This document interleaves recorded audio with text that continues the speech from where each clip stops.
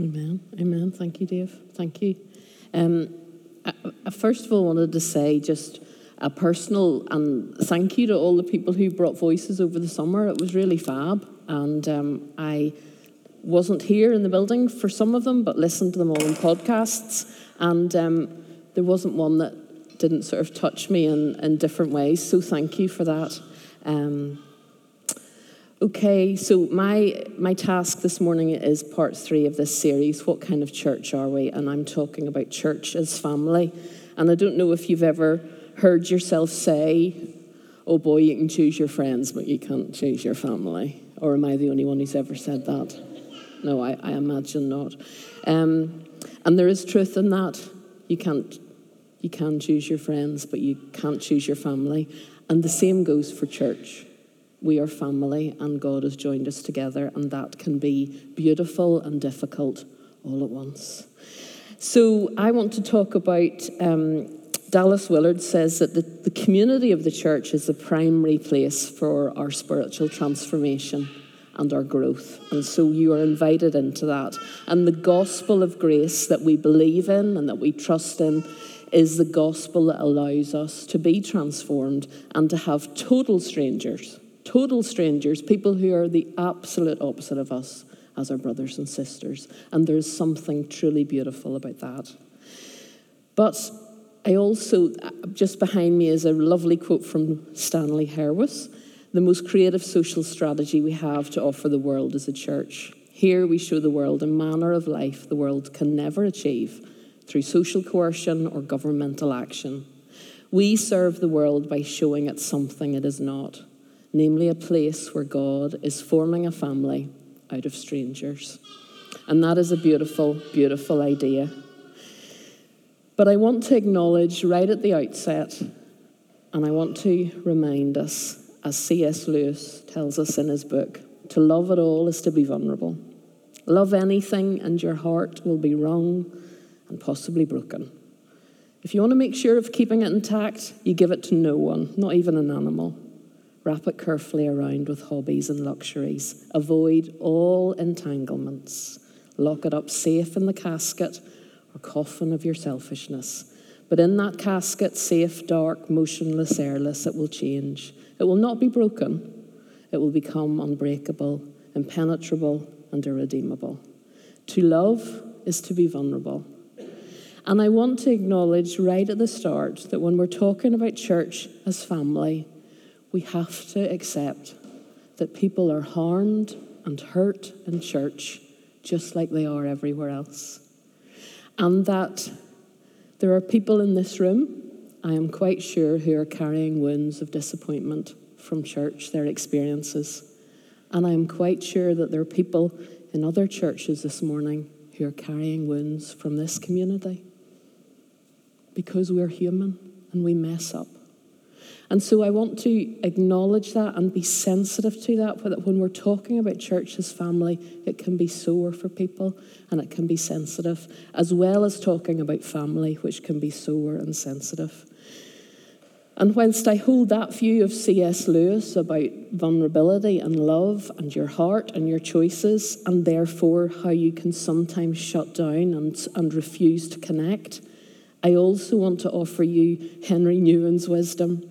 And it's the converse. No one person will fulfill all your needs, but the community and the family can hold you.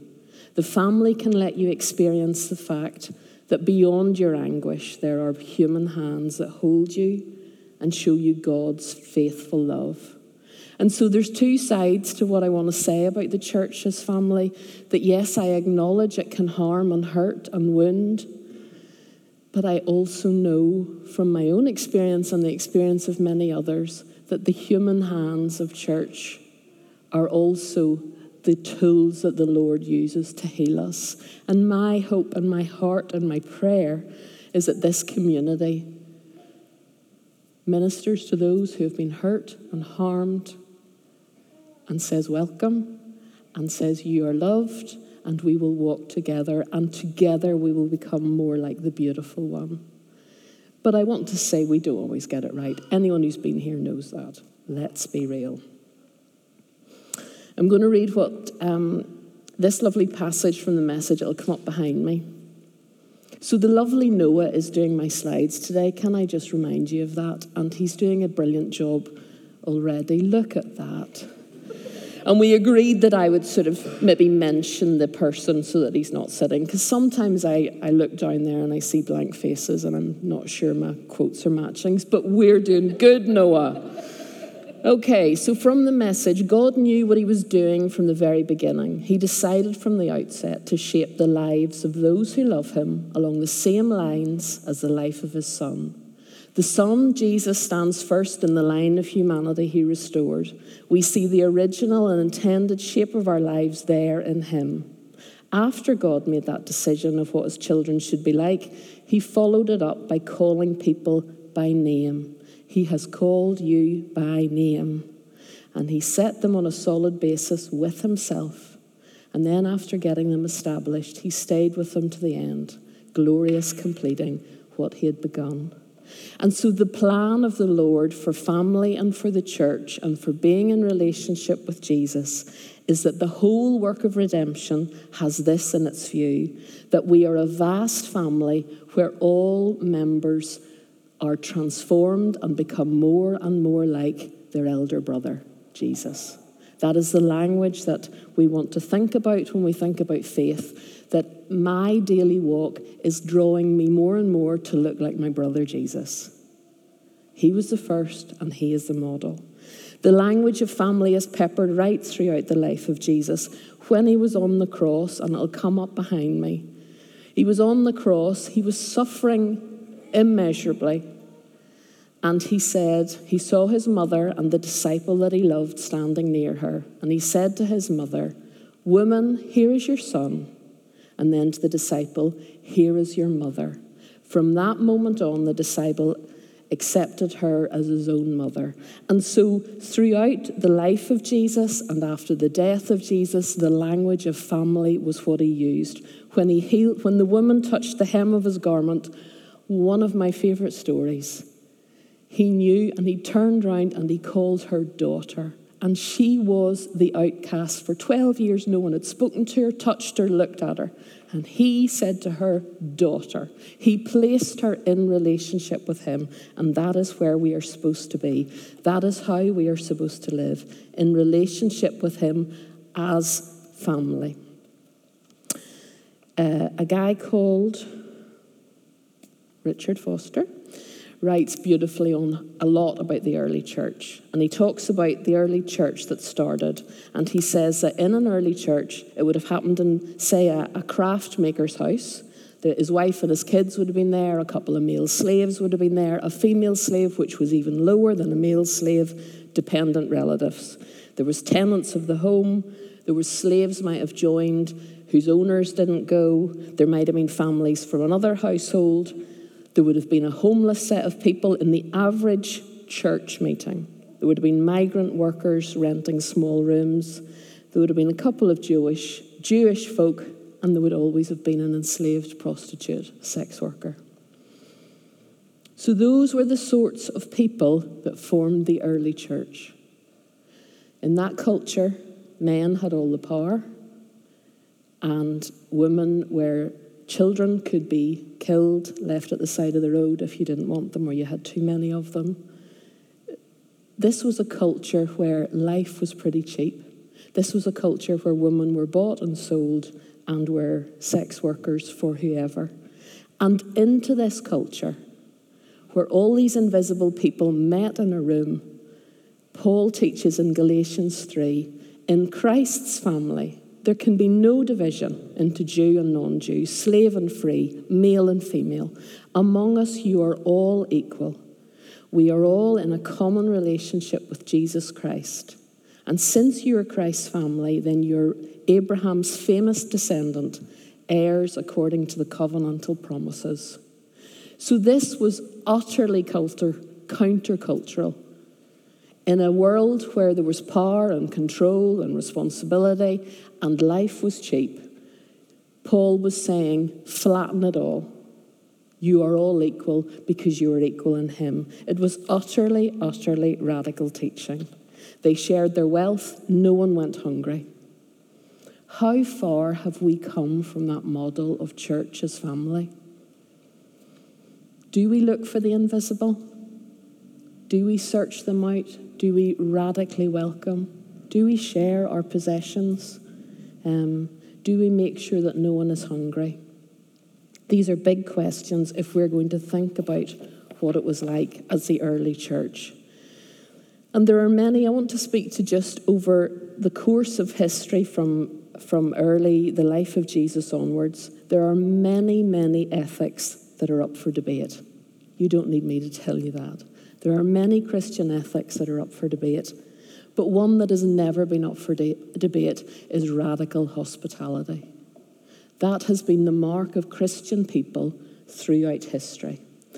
In 160 AD, Lucian, who was a pagan critic, a big critic of faith, and he saw how a Christian community looked after a prisoner who had come out.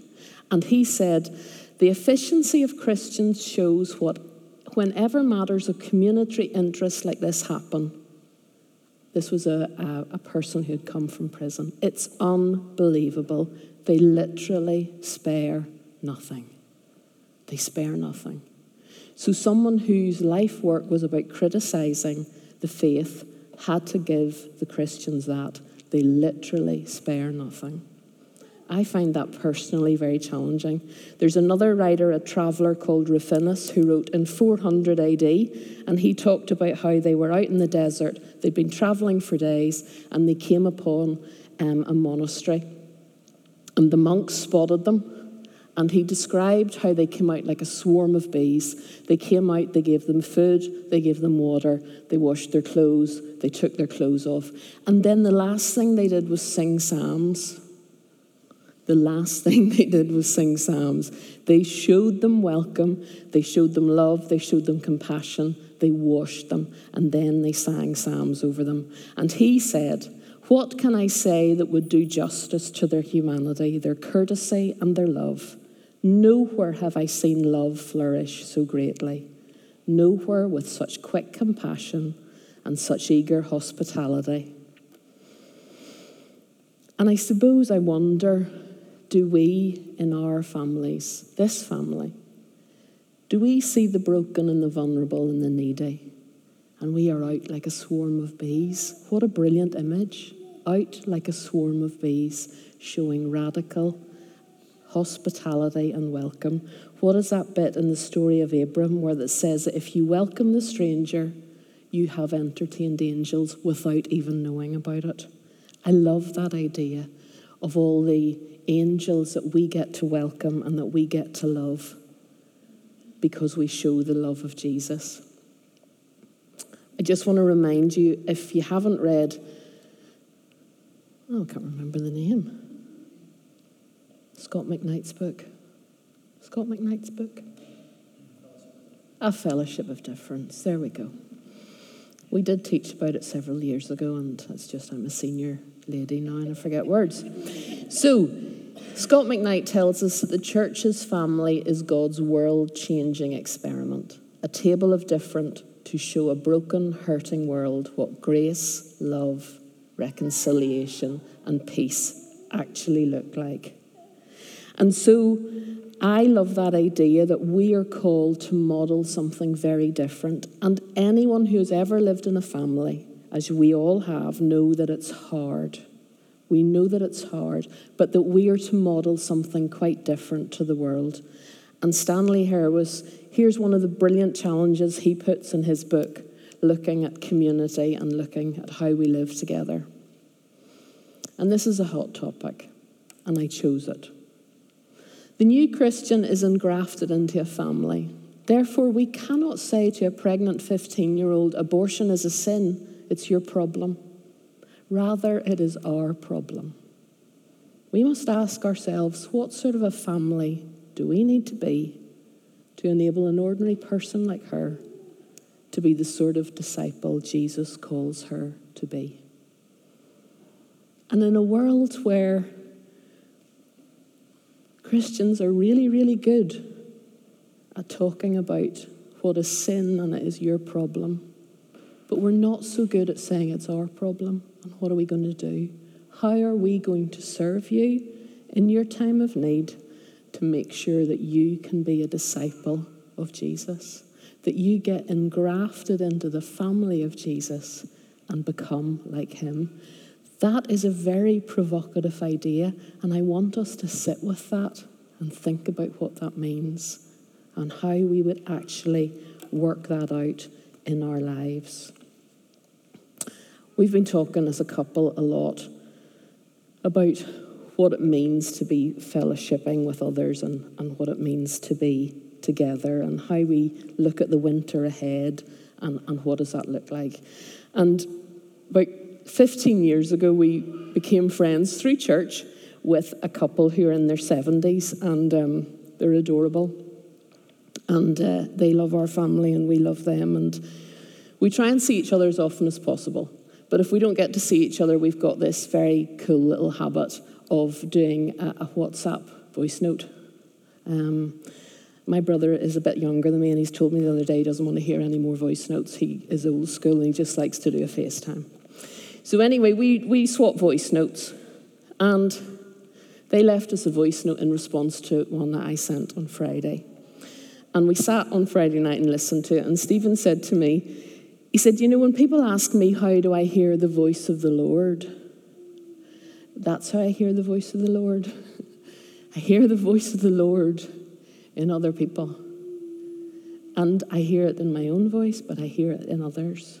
And so he wanted me to say to you that I had heard the voice of the Lord this week, and I'd recorded it, but I thought that was weird. So I thought you might all start to freak out or something. But so I share this with their permission. I wasn't to give their names. Fine. And I said, well, I want to share it because you have summed up church as family and responding to the current moment we are in. So if we can play the voice of God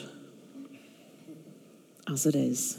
Hello, Stephanie. Lovely to hear your voice and get your update on your various activities. Thank you for that.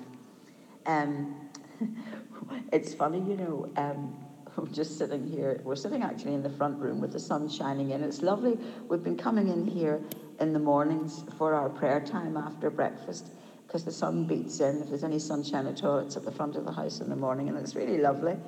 And we're enjoying it. Yes, we're trying to economise with gas and electricity, not because we're short of money, but we don't want to waste money because we will undoubtedly know people, maybe we already know them, who will be having financial struggles, and we want to be able to be in a place maybe to help out if we can.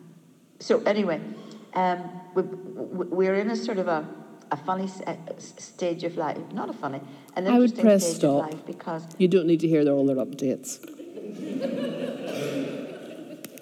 They wouldn't have wanted those shared.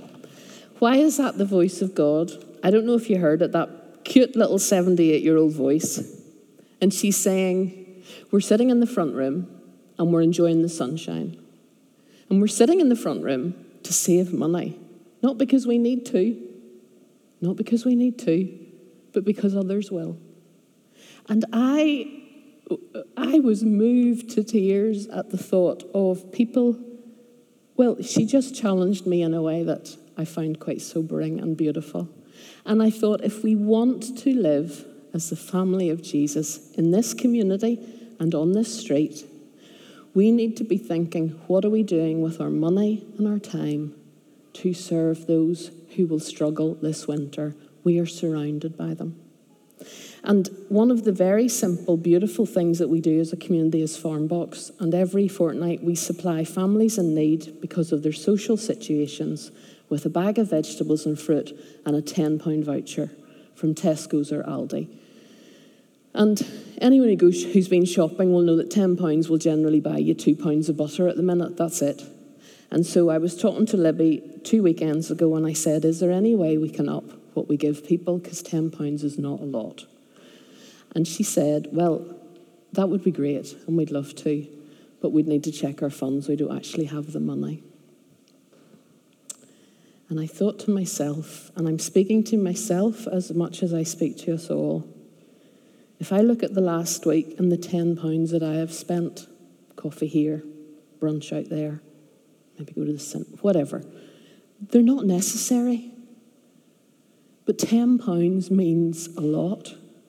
And so I would invite you, I'm not going to do an appeal for a farm box. I'm going to say that if you're not giving in a sacrificial way to this community out of your plenty, you need to wonder why. Because we don't want to bang on about it, but we do need to know that there are people who rely on us. The Farm Box family we deliver to love to see that £10 voucher coming. We should be doing more. We should be doing more. And I would invite us to think, if we are really sharing our possessions, if we are really thinking about how we live as family, it's going to cost us. It's going to cost us our time and our money. So I want to finish just as we come to the table. As you know, I love Rachel Held Evans' work, and I want to remind us that this is what God's kingdom is like. A bunch of oddballs and misfits gathered at a table, not because you're rich or worthy or good, but because you're hungry. And you said yes, and there is always room for more. And so my heart as I finish this morning is that I want to remind us that we are called to become more and more like our big brother, Jesus. That we are called to serve and to love, to share our possessions, to love one another, and to work together for the common good. This can't just be a thing we say at the start. It has to be our feet walking and doing it. And as you come to the table this morning, when I first became a mum a very long time ago, I remember when Olivia was born and I held her, she was minutes old. And she didn't cry, she was a really quiet wee baby, and she just stared at me. And I remember saying to Stephen later, I feel like she can see into my soul. I feel like she's staring into my soul. And I locked eyes with her, and in that moment, I was so overwhelmed with love. I remember thinking, as long as there's breath in me, I will do whatever you need. I'm all over it, girl. And I've thought about that a lot, and I've thought about how when I lock eyes with someone, I usually lock eyes with someone that I'm in an intimate relationship with. But actually, when I lock eyes with someone, the imago Dei that is within me, one of our values, connects with the imago Dei, the image of God that is in the other. And suddenly something very sacred happens. And so this morning, as we come to the table as a bunch of oddballs and misfits, and if you don't think you are, come on, look round. You are. We are oddballs and misfits. We are broken and vulnerable and messed up and beautiful. That's what I tell my kids all at once. And so when you come to the table this morning, 3 of your brothers and sisters are going to be here, and they are going to serve you. And I would invite you to pause and take your time and to lock eyes with the person who is going to serve you, because they're going to remind you that this is the body of Jesus broken for you, and this is the blood of Jesus shed for you. And when you lock eyes, allow yourself to think about the imago Dei that you carry, connecting with the imago Dei in them, and let something sacred happen. So we're going to take our time, we're going to worship and sing, and I'm going to move this out of the way. Come slowly, come quickly, come as you are. You're welcome at the table. This is where it all begins. So our lovely helpers, Pauline, Lucas, Naomi, come and take your places.